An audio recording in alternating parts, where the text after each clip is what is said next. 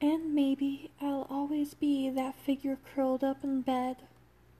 And still, believing this, I think forever sounds nice. I would like to have forever to exist at my own pace.